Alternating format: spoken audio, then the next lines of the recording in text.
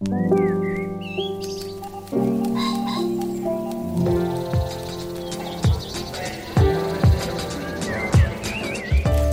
Stephen Metcalf, and this is the Slate Culture Gabfest. Is Rotten Tomatoes Certified Rotten edition? It's Wednesday, September 13th, 2023. On today's show, the alt comedian Chris Fleming has a full-on stand-up special on Peacock. If you're familiar with Fleming's work, you know how unlikely that might be. He disrupts and inhabits the form. We will discuss.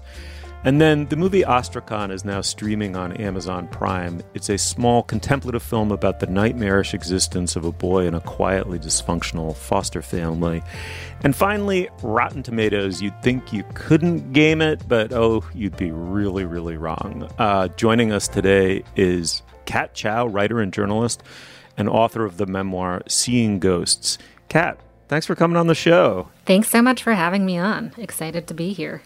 Yeah, what an honor and what a pleasure. I'm so psyched to talk about all three of these with you. And of course, Dana Stevens is the film critic for Slate.com. Hey, Dana, how's it going? Hey, pretty good. How are you? Yeah, I'm hanging in there. I'm good. Shall we make a show? Let's make a show. Let's please do that. Chris Fleming, if you don't know him, I think you need a visual as much as anything, as much as a backstory. He appears to me to be very tall. He's thin and bendy, and a little sort of toneless both in skin and muscle. Kind of a funhouse mirror version of Weird Al with similar hair and a kind of, as he himself portrays it, an uningratiating voice. I mean, he makes a huge deal about how unlikely it is that he's standing on the stage while you're in the audience watching him. His comedy is built out of it. He's been called a niche comedian, but what niche exactly is? He puts it, his comedy is for theater people who don't get cast. His new special is called Hell, and it's on Peacock. In the clip, we're going to hear Chris talking about his Irish Catholic heritage. Let's listen. In Irish Catholic culture, the one instance of therapy that we have in media is in the film Good Will Hunting. Matt Damon goes to 4 botched therapy sessions. And on the final therapy session, he unlocks this insane trauma. And they're like, okay, you're free to go back out. Very similarly, I was visiting my parents.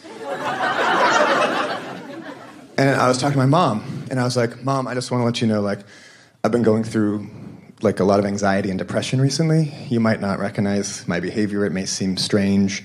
I'm kind of struggling with this. I just want to let you know that while I'm here, that we're on the same page about it. And I go upstairs. And 15 minutes later, she called up and goes, Chris? Are you feeling better?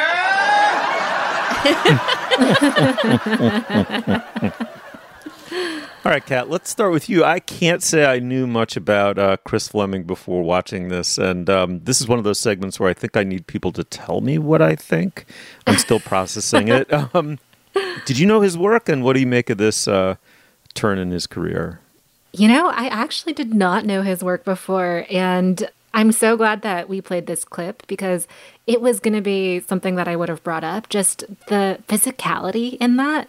So one thing that I noticed immediately and was drawn to about Chris's stand-up in particular is the way he can contort his face, and just the bodily nature of his comedy is really great. But I wasn't familiar with, his sort of YouTube riffs or just the way he has become viral on the internet. So this was a completely new format for me. And I found it, for the most part, really engaging. Dana, what about you? Did you know Fleming? And this just seems like a kind of wild curveball. Wonderful, I guess, if you're into it. But what'd you make of this? Yes, I did know Chris Fleming. And in fact, I think I was the person who pushed to do this when I saw that he had a special, a full hour stand-up special on Peacock, which is not the kind of format, if you're familiar with his work, that you would really expect him to appear in. Because, I mean, as you said, he is kind of a viral alt guy, or at least that's how I had known him. Basically, I knew Chris Fleming's work because of little YouTube clips that popped up throughout the pandemic, which I think is when he started to, people started being stuck at home to get into weird stuff. And among the weird stuff were these little sort of mini bits and songs and things like that Fleming would post on YouTube. Come on! I was wary of making stuff during this time. Getting creative during the pandemic seems like how the PT Cruiser got made. The joke that we heard, the Goodwill Hunting joke, that's a good moment. It lands really well as a sound clip, but it's actually somewhat atypical of the show in that it's a normal joke with a setup and a punchline, and it's sort of an autobiographical story. And my favorite parts of his comedy and of this special are the moments that take off really far from that and that really wouldn't work as audio clips because, as Kat says, they're completely physical in a bizarre way.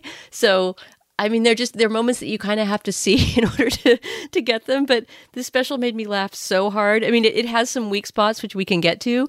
But every moment that he is just on stage engaging the audience with physical comedy, I was on the floor. And the moment I'm thinking of in particular, there's a moment early on where he does a kind of physical impression of a bird in a bird bath that's resentful because the bird bath doesn't have any water in it. And God forbid you don't fill your bird bath up. They land in it, and they do this really performative look around, like, I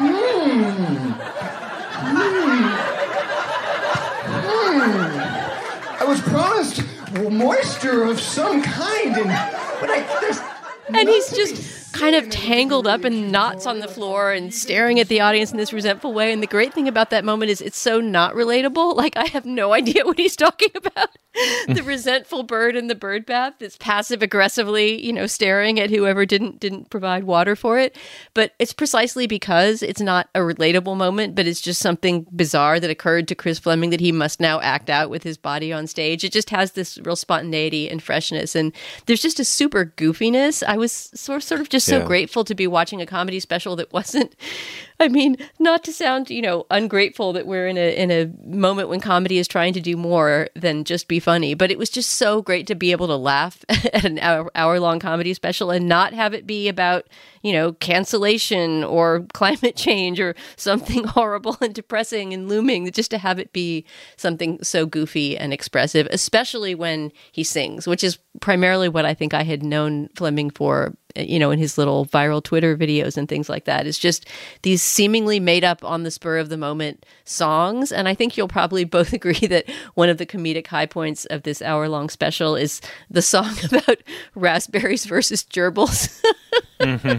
And you How have they to both watch cost it. the same. Right, exactly. That you can spend $4.99 on a box of Driscoll's raspberries or on a gerbil, and that when he discovered this as a child in search of an alternate pet because his mother was allergic to dogs, he went into this sort of existential quandary about whether to get Driscoll's or a gerbil, and it just becomes this song, which I now can't get out of my head. I could just walk down the street singing Driscoll's or a gerbil all day long. Should I get a Driscoll's or a gerbil? Should I get a Driscoll's or a gerbil? I got $4.99 and I'm going to the store.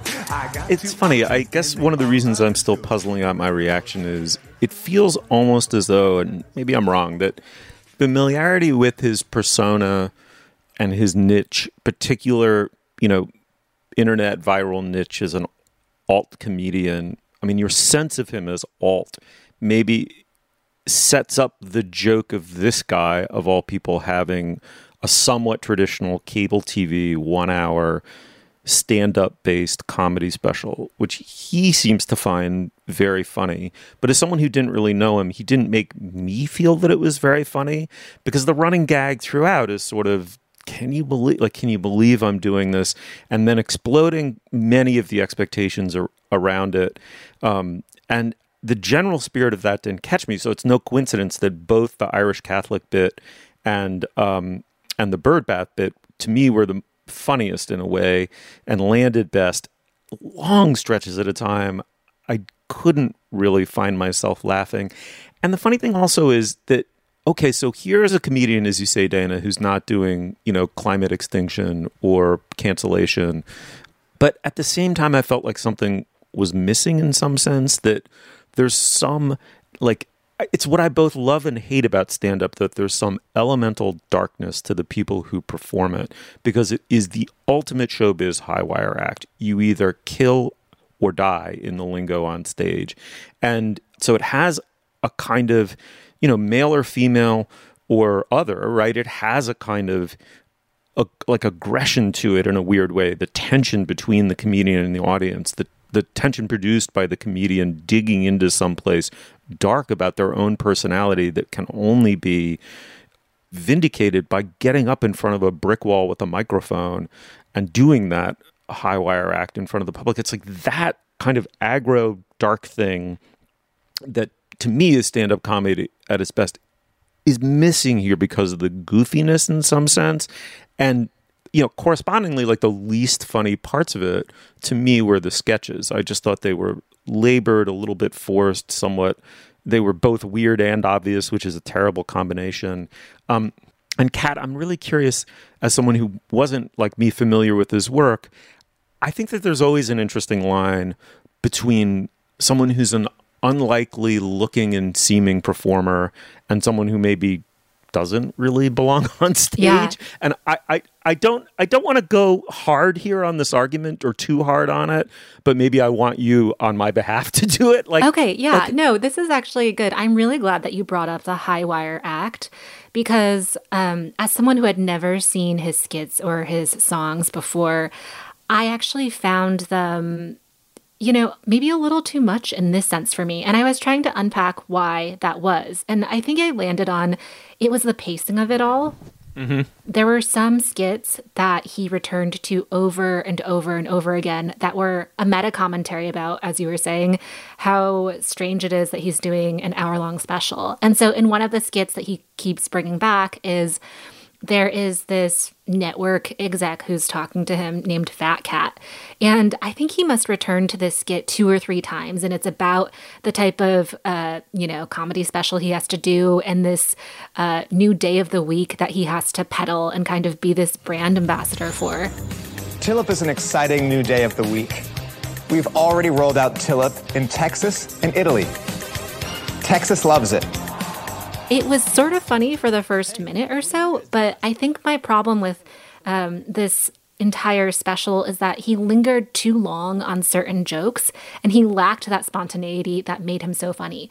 I actually didn't have a problem with the goofiness. I think that the goofiness is what made it really delightful.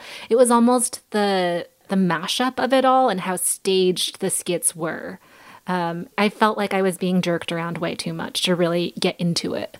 Yeah, mm-hmm. Dana, yeah. I'm curious if you also felt this as someone who, liked his songs or liked his skits. Oh, yeah, that's the note I would have given. I think I said earlier there were some weak spots. I mean, if I were, a Fat Cat Network exec myself giving notes on this and it were a draft, I would say lose all the sketches. And I think that those were probably put in there because, and I think Chris Fleming has said this in some interviews, that there's kind of a common wisdom that an hour of stand-up is too much if you don't cut away to some kind of pre-recorded sketches. But both that sketch with the Fat Cat and then an even worse one involving these kind of like grotesque puppets were just, I agree, they were not funny at all. And they didn't work and they should have been lost completely and supplemented with more stage time, in my opinion. I also think that his crowd work was not great. I think that's something that maybe in the room at the time landed better than it would on film. And it's really hard to do that. I'm always really impressed when there's a comedian that can spontaneously interact with a member of the public and make it into a part of the routine. And that doesn't totally fly when he does that either. But that to me all goes back toward just my initial point, which is that the moments that are most magical are the moments that are the freest and the most silly, which is just, Chris Fleming on stage exploring his own strange mind world and interpreting it with his body. So yeah, it doesn't feel completely polished. This definitely feels like somebody's first hour-long special that doesn't have the kinks worked out. But it made me want to see more Chris Fleming for sure. Could you see him doing a more traditional hour-long stand-up where he doesn't cut to, sketches or songs? Is that his vibe at all? Yeah, I mean, to me, I guess because I got to know him, first of all, as a viral kind of Twitter phenomenon, he's a comedian of bits. He's not necessarily somebody who's going to make, he said this himself, I think, talking about the special, that he doesn't really have themes. There's plenty of comedians that will say, this entire show is about, my loss of my mother, or, it was inspired by, getting married or something, that they'll sort of have a theme or an autobiographical moment that ties all of their jokes together. He doesn't really try to do that. And I'm not sure he's the most cut out for an hour-long special, but he's so unusual as a comedian that I was willing to overlook the lumps and bumps in this special in order to get those moments of freedom, which almost all, again, have to do with dance steps, with ways of moving across the stage, with things that couldn't really be recaptured in retelling them as jokes or playing the clip. Yeah, Dana, I was thinking about that, and I'm really glad you said that, because one thing that really, really got to me is I don't know if Chris Fleming really finished many of his thoughts, where he would kind of be getting into a joke, ramping up to it in the more stand-up-y bits. So, for example, about his sister and his sister's cat. And he wouldn't really complete it, where he would interrupt himself, throw to something else, maybe start a song or start a different riff or start interacting with the audience, and then maybe return to the original bit that he had begun. And for me, I couldn't follow it, and it just became a little bit confusing. I found parts of it funny, but I think he really should have just leaned into it and tightened that up a lot. All right, the special is called Hell. It's from the comedian Chris Fleming. It's on Peacock. Check it out. And we'd love to know what you think, so shoot us an email. All right, moving on. All right, this is the moment in our podcast where we typically discuss business. Dana, what do we have? Stephen, we have just one item of business this week. That's to tell listeners about today's Slate Plus segment. This week, we're going to talk about the U.S. Open tennis tournament, and specifically the tournament and heat. This year, in obviously many ways, going beyond tennis, has been one of the hottest years and the hottest summers recorded in world history. Obviously, that's affected all aspects of life, among them the tennis tournament. And so we're going to be talking about the ways that heat and protests about climate change have affected this year's U.S. Open. This idea came from our guest host this week, Kat Chow, who's been watching the tournament closely, as has Steve, I believe. If you're a Slate Plus member, you will hear that segment at the end of the show. And if you're not a Slate Plus member, you can become one by signing up at slate.com/cultureplus. In exchange for your membership dollars, you get ad-free podcasts, you get bonus segments like the one I just described, and you get unlimited access to all of the writing and all of the podcasting on slate.com. You'll never hit a paywall when you're a Slate Plus member, and more importantly, you'll be supporting our work and the work of our brilliant colleagues. These memberships are what helps keep Slate going, so please sign up today at slate.com/cultureplus. Once again, that's slate.com/cultureplus. Okay, Steve, onward. All right. Well, Astrakhan is the first feature by the director David de Pesville about a 13-year-old boy, Samuel, who lives with his foster parents, who appear to have taken him in only for the money, or significantly for the money, that they get from the state for having fostered him. They're very religious. They live in a rural part of France, and they certainly believe in corporal punishment, and they experience him mostly as an encumbrance. His foster mother's brother, meanwhile, I guess his foster uncle, is a mostly silent and apparently very troubled young man who we're led to believe is abusing one of his brothers. This is a universe in which nothing is overtly dramatic or loud, but everything goes wrong for this poor kid. The movie's very quiet. It's in French, so we have no clip. So, Dana, I'll turn to you. It's been pointed out that most of the film, the bulk of the film, maybe 90% of it, is obviously influenced by the new wave and neo-realist traditions, especially early Truffaut, maybe Bresson, only to suddenly veer near the end into symbolism. It's almost like thinking about two separate films. So let's start with the bulk of it. It's a serious gesture towards a older style of very humanist filmmaking that the French have kept alive. What did you make of this movie? Yeah, it's hard to talk about the film without talking about that exact twist you mentioned, Steve, where in the last 10 to 15 minutes of the movie, the tone wildly shifts. I mean, wildly is sort of the wrong word because it's actually a very controlled and I think very masterfully done shift, but it's a very different tone suddenly emerges from this, what's been almost a hyper-realist kind of feel to the movie. There's no incidental music throughout the movie until this last 10, 15-minute stretch. There's no kind of editing that suggests any interpretation or, psychological twist on the events. We really just have this fairly neutral, objective view of some pretty horrifying things that are happening to this young boy. He seems to be about 12 or 13. And it's really impossible to talk about without talking about that shift, but just to stick with the tone of of that first hour and a half or so. Another reference that occurred to me was the Dardenne brothers, the Belgian brothers who have been making movies for, 25, 30 years now that are in this same sort of social realist mode. And that usually have to do with people on the fringes of society, experiencing poverty or other forms of, just rigorous difficulties in their lives and facing up to them more or less stoically, as this boy seems to do. I'm really glad we're talking about this movie. I'm not sure exactly what to make of it. I admire the filmmaking of it tremendously. It doesn't feel like a first feature in the least. I mean, it's a very it's very intentionally and specifically made to, I think, evoke exactly the feelings that it does. But because it's so opaque, because it so rarely comes out and sort of states what its thesis is or what it wants us to make of these characters, and then hits us with this ending that's, incredibly lyrical, and suddenly there's this booming, gorgeous operatic music and this, kind of swirling lyrical imagery, and we're seeing things that we saw earlier in the film, but sort of reinterpreted in a symbolic way.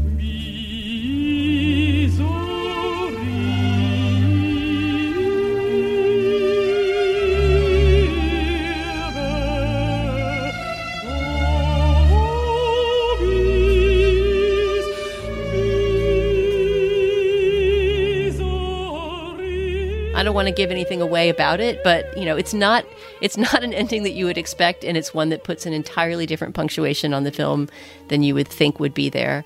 So this is a movie I'm still really sitting with, because you also see some people do really, really terrible things to this kid, and the parents, the foster parents, that he's staying with, who are getting money in order to keep him, right? And it's sort of implied, or in some moments stated, that it's only for transactional reasons that they took in a foster child in the first place.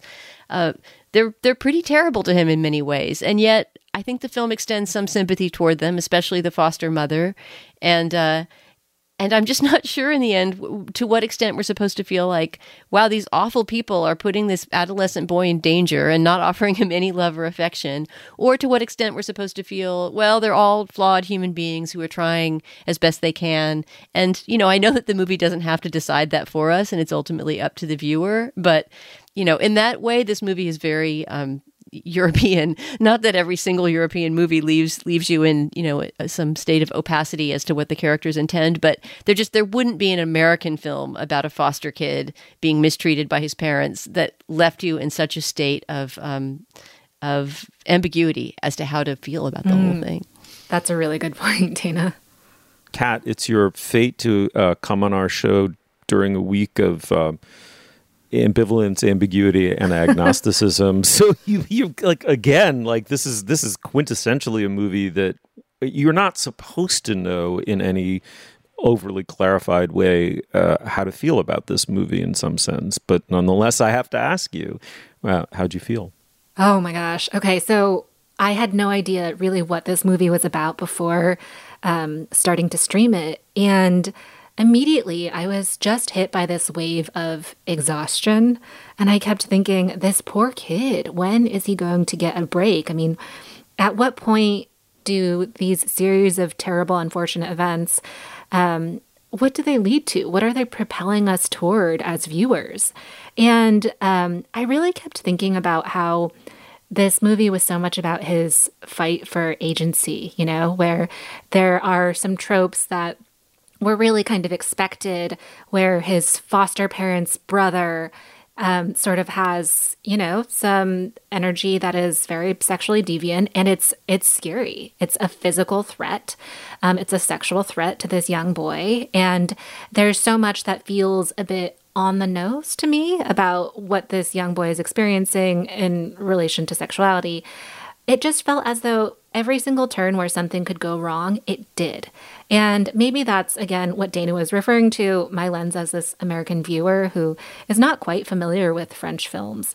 But as I was watching, I also kept thinking about Peral Segal's essay in The New Yorker about the trauma plot, and how these days, in her eyes, there is so much fiction and also film that is turning to that trauma plot, investigating and looking at people's pasts as sources for what they're going through today. And while there weren't, a lot of flashbacks in Astrakhan, I did feel as though at some point it was becoming a bit gratuitous for me.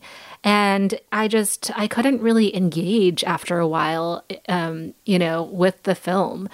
So I think my overall takeaway was this is really emotionally exhausting. And maybe that was the point. But for me, it's not something that I think I would have sought out and that I probably will process for a while. But maybe not my thing. Yeah, I fall very much in that camp too. It's a very non-cathartic style that it's filmed in. This sort of dead-eye camera, intrusive, fly on the wall, slightly emotionally dead camera work. I mean, it's non-moralistic and voyeuristic, peering into how suffering unfolds, often in the smallest and most subtly but awfully accretive ways, so that by the end you've had this portrait of misery at a moment of vulnerability in every adolescent's life, but it's one in this situation fostered abuse adjacent, if not abused himself, which he might be, beaten by, I would say by today's standards, very badly beaten by these parents. The thing I most admired about it, without liking the movie especially, is it's non-redemptive and non-therapeutic in some sense. The lack of narrative suggests that even the shapeliness of a story gives us a degree of consolation in the face of trauma, which is part of why the trauma plot was such a significant way of putting it.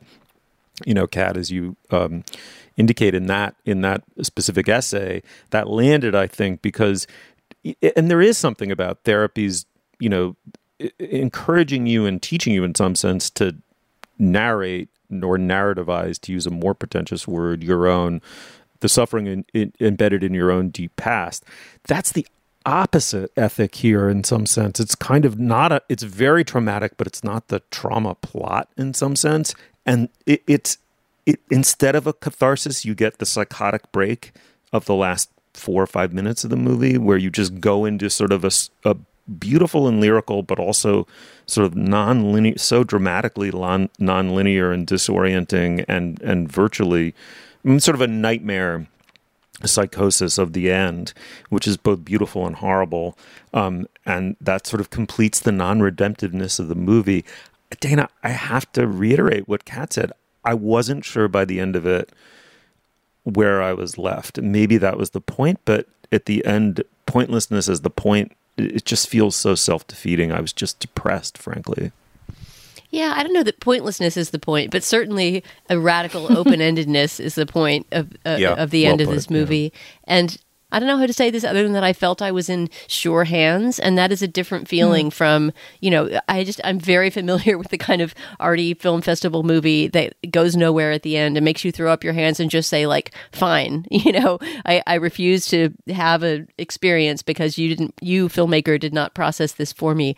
I do feel like David de Pesville was artfully rendering something that he intentionally wanted to say and do. And so I can't completely put it on the movie if I walked out of it saying, okay, but what am I supposed to make of it, if that makes any sense. And it certainly made me feel like the name David de Pesville, the director's name, will make me want to see the next thing he does. We also haven't really mentioned that, directing young people is not an easy thing to do, especially when they're on screen virtually every second, having really awful things happen to them. And de Pesville's work with the young actor, Mirko Giannini is his name, who plays Samuel, is pretty extraordinary. I mean, I think this movie really succeeds at what it is trying to do, and I'm not totally sure that I get what that is, or that I have the fortitude to watch the movie again to figure it out.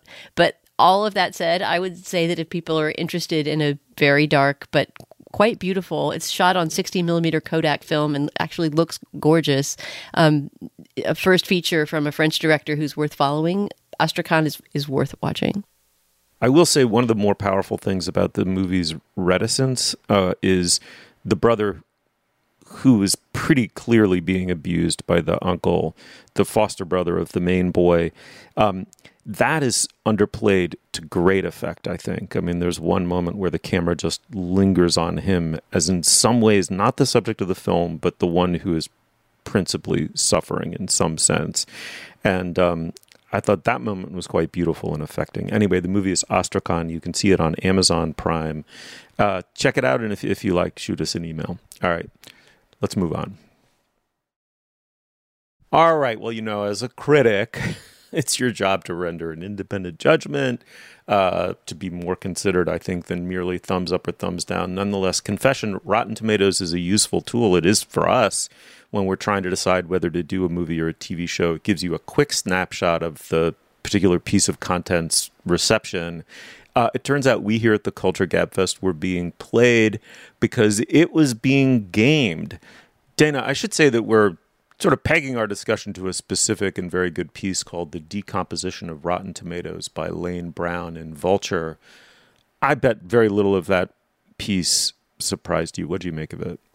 You know, you're actually wrong in one way. There was one big piece of Lane Brown's reporting, and this is a reported, this isn't just Lane Brown's opinion of Rotten Tomatoes. Exactly. He does dig into some chicanery behind the scenes and, the gaming of the way that movie studios will sort of game the rating of their movie before it comes out. Not all of that surprised me because I'm familiar as a critic with the phenomenon of studios doing pre-screenings for certain, for bloggers and fan site types who they know will respond positively. I mean, I knew that when you look at the very early rating for a movie on Rotten Tomatoes, you shouldn't trust it, right? Like if it's really before most critics have been able to see it, then you can be pretty sure that they invited people to see it who they thought would like it, and thereby, they sort of tempt people into the theater for the first weekend before the word of mouth gets out that it's actually bad. That, I guess, I was familiar with, but the cynicism and the extent of the gaming that's going on behind the scenes did sort of surprise me, as did, to some degree, the sloppiness with which it seems like these ratings are decided, right? I mean, when I use Rotten Tomatoes as a critic, it isn't really to look at that final score. I might very quickly look at something and say, oh, this is at 12%, so it's probably bad, right? Or it's at 98%, so it's probably pretty good. But in general, it's less the score that matters than the aggregation factor, right? That it's an easy, quick way to go and find reviews. And if you filter it right, to find the most interesting reviews by the best critics. But the fact that Rotten Tomatoes seems at this point to sort of just be a big, sloppy bucket of responses to a movie, which could come from anywhere from, experienced critics with major outlets to people that have a little blog or a fan site, right? And they're all weighted equally. And another thing which I already did know about the site is that, of course, somebody is quickly reading over all of these worldwide responses to a movie that are hopefully complex and ambivalent, like our response to the movie Astrakhan just was this week, and turning them into fresh or rotten, right? It's like a pass-fail grade, and it's pretty much, I think, at 60% that it goes from pass to fail or something. And so any ambiguity in your review just gets ironed out, and they just decide, like, did she like it or did she not like it? And all of that together adds up to a mathematical rating that means almost nothing, but that has a huge amount of power in terms of, how a movie will do, where it will be shown, where it will be reviewed, etc. So yeah, I think I was a little bit surprised that there was some active corruption behind the scenes, like people being paid. There are some studios or distributors that will reach out and pay reviewers some small amount in order to review their movie and essentially imply in their email exchange with that reviewer that they only want to see a review if it's good, and that otherwise the review should be shunted away to some other site where it won't get counted. You have to read Lane Brown's reporting to kind of get all the details. I'm not really explaining it well, but it did make Rotten Tomatoes seem more sort of ethically dubious than I had thought. I think before I had just sort of thought, well, it's sloppy and it's not particularly meaningful, but I hadn't thought of it before as this vector of evil doing by filmmaking companies, and that makes me feel kind of gross about being one of the quote top critics on the site. A vector of evil doing. I love that. Kat, you surely have an ongoing relationship with this website. How do you use Rotten Tomatoes, and how much of this reporting was a surprise to you? Yeah, so I use Rotten Tomatoes in the sense of it is an aggregation tool for me where I'll go and I'll use it to just see what critics who are reputable, whatever reputable means, are saying. And reading this reporting, I kept thinking, oh my gosh, is Rotten Tomatoes moving in the direction of Goodreads, right? Where you can just become inundated with these campaigns to really move a book or a film's publicity, where Goodreads is notorious for, when an author is coming out with a book that is considered controversial, people almost bombing the site with negative reviews. And you see this with things like Yelp too, and even Google reviews. And where you look at the reviews and suddenly there's just this bevy of very, very, very low ratings because whatever society or the audiences have deemed not acceptable has really hit a nerve and people are reacting to it. I don't know if Rotten Tomatoes is there now, but I am curious if you two think that it could head in that direction. Oh, I mean, absolutely. I mean, that's the natural tendency of the internet, as we see over and over again. It's what I find so funny and revealing about this piece, which is a terrific piece both of journalism and subtle opinionating, is the sort of demonization or scapegoating of Rotten Tomatoes by prominent filmmakers. Martin Scorsese, Rotten Tomatoes reduces the director to content manufacturer and the viewer to an unadventurous consumer. Are you kidding?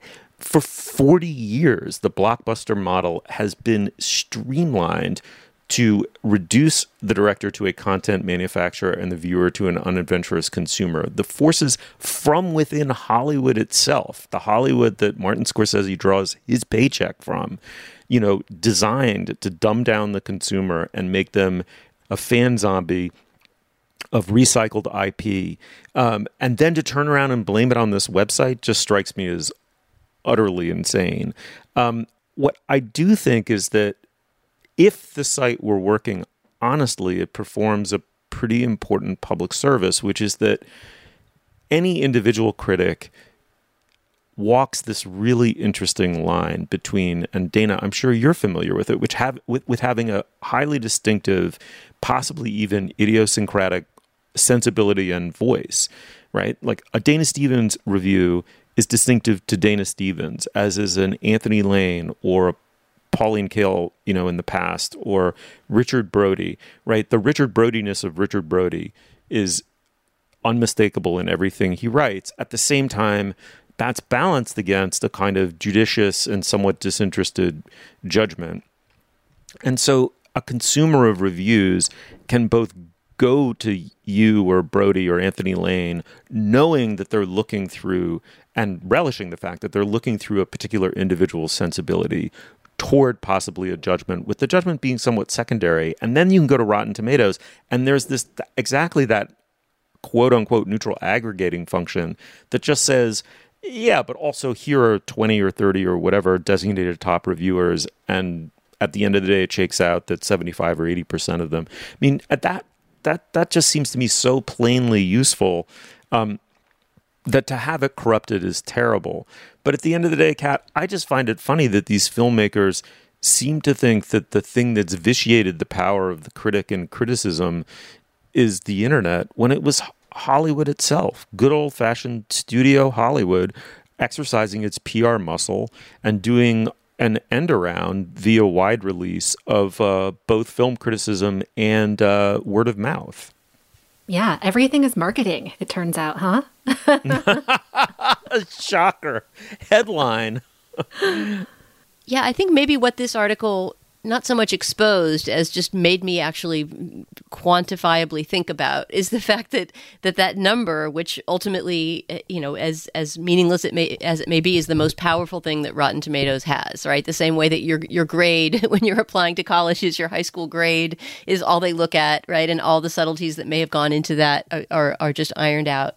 But the fact that every opinion is equally weighted, right? And especially now that Rotten Tomatoes is trying to expand their net even wider. I mean, they've been criticized in the past for a lack of diversity in the critics that they designate top critics. So they essentially just invited a bunch more people in, which I don't think hugely changed the racial or gender makeup of their overall population, but it made the numbers bigger, right? And so that number that you see, the 75% or whatever that some movie earned, is just a wild amalgam of opinions of critics who, to put it as unsnobbishly as I can, have a kind of professional orientation, right? That they have spent their careers honing their critical sensibilities with some sort of large publication and building a readership, and people that just have a tiny website there's some incredibly poor writing, just,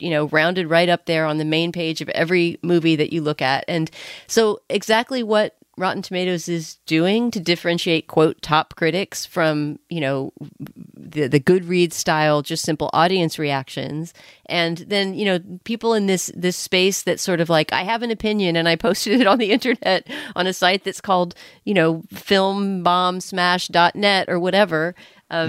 Like they're all just getting thrown into the same bucket.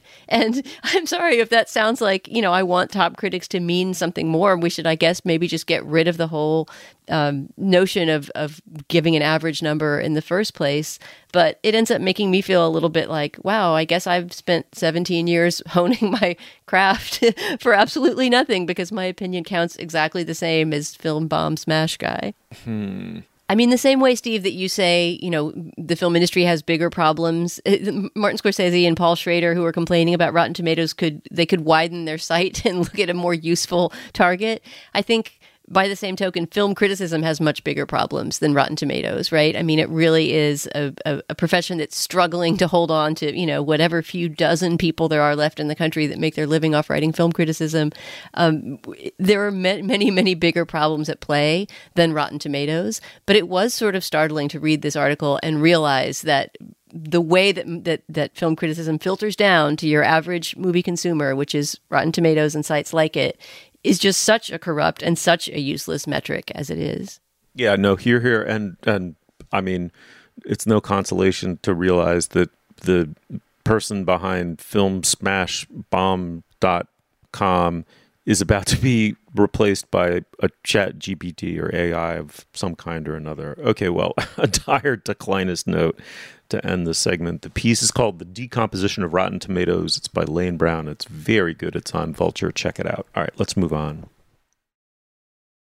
All right, well, now is the moment in our podcast when we endorse. Kat, what do you have?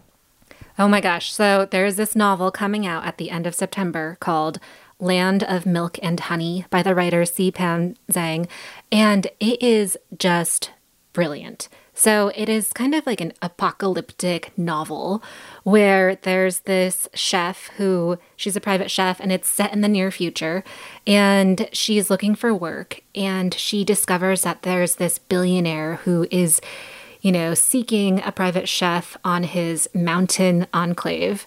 And so she goes there and she starts cooking for the super rich. And this is in a time and a place where food resources, agriculture, they're really dwindling. And so the novel's a really fascinating meditation on what it means to kind of move forward in this world where there is nothing, and what excess means and what happens when you become complicit in that type of excess. And the writing is just completely exquisite. Pam, she is also the author of the novel How Much of These Hills is Gold, which was a finalist for the Booker Prize, and just really solidified Pam in the literary landscape as this writer to watch. But the writing and the tone of Land of Milk and Honey is very different from Pam's first novel in a way that really makes Pam this writer to watch, where this is someone who is capable of so much in terms of language, in terms of plot movement. So Land of Milk and Honey, exquisite novel, just beautiful, and says so much about a lot of the things that we're grappling with right now. That sounds amazing. Dana, what do you have? Wow, I actually have a contemporary novel too. So this is a lot of work for listeners. I guess you're going to have to choose which of the two to read first. And I don't usually recommend whole books, but I just happen to have read just one of the best novels I've read in years. It's the first novel of a young novelist named James Frankie Thomas. Today is the actual official pub date, September 12th, the day that we're recording. And I just wanted to draw people's attention to this book, which is unique among coming-of-age novels that I've read in recent years. I guess you would call this a queer coming-of-age novel in that it's about two teenage girls who are obsessed with homoeroticism and homosexuality. It's not quite clear what their relationship is or will become, or who they are or what they will become, because this book is so complexly structured. So it's called Idlewild. It's by James Frankie Thomas, and it's a it's a high school novel that's set in right at the turn of the millennium. In fact, 9/11 figures at the beginning of the novel. It sort of sets things going between these two characters. And without giving too much away, it's got alternating points of view between the adult versions of these two teenage friends and their teenage selves, who are so close that they narrate as a we. So the three narrators that we're reading are, in the past, this first-person plural narrator that's sort of the unit of these two really close, arguably too close friends. And then 15 years later, their adult selves, no longer friends for reasons that we take the entire book to figure out, looking back on this very intense period of their high school experience. So it's being sort of promoted as a queer and trans twist on the prep school novel. It's extremely funny and just brilliantly constructed and makes me so excited to see where this writer goes next. So again, it's called Idlewild, and it's by James Frankie Thomas. Okay, any guesses what I'm endorsing this week? How could we possibly guess out of the entire cultural field of everything on Earth? I hope it's good. Is it going to be a contemporary novel as well? Yes, you guessed it, Dana. You could guess it. Exactly. This is very weird. I wouldn't say we rarely, but it's not super common for any one of us to endorse a novel or contemporary novel, but to have all three of us do it coincidentally on the same show, that's weird. All right, the contemporary novel I'm endorsing is called The Guest by Emma Cline. And it went into the summer, I think, being hyped as like the kind of high-end, lowbrow, pulp, literary read of the summer. And Emma Cline wrote her first novel a few years ago was The Girls, which is a sort of fictionalized Manson family retelling from the point of view of one of the sort of cultists. Anyway, this one is like I think it's brilliant. It's like she's a sort of demented Edith Wharton, a second Gilded Age Edith Wharton in writing this book. And her protagonist is kind of a demented Lily Bart who's fighting against the very ominous, specter of her own basically homelessness by being a perpetual guest for about a week in the Hamptons. The setup of the whole novel is that she's effectively a very high-end, I don't even know what to call her. I suppose sex worker, but kind of almost like, because we're in this second Gilded Age, almost like an old-fashioned courtesan in some sense. And she's disguised herself as an actual real girlfriend, or presented herself as a real girlfriend to this Gagosian-like art dealer. And then she blows it, basically, and gets... he dumps her, basically. And it's her story sort of moving her way as a sort of outsider trying to make her way back into the culture of the Hamptons. And it has this... It's a really freaking dark book. It's like in the end, it's this beautifully, carefully observed ethnography of this world of the super rich as we now find them, without being... It's not... I didn't find it cartoonish in the least. It has to be based, I think, on Kline's own experiences moving through that world as she's Californian, and as someone for whom who had clearly entree into it, who has a very careful eye, and but for whom it's somehow utterly foreign, as someone like an anthropologist would sort of study or understand it. Anyway, the novel, I think it's very simply written, but with a scalpel, right? Precise, very cutting.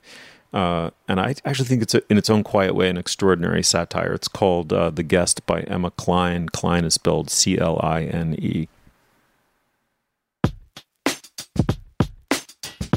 Kat, thank you so much for coming on the show. This was a really, really, really fun talking to you. Really good episode. Thank you. It's been a blast. Dana, as always, really fun. It was a good one. You'll find links to some of the things we talked about today at our show page. That's slate.com/culturefest, and you can email us at culturefest@slate.com.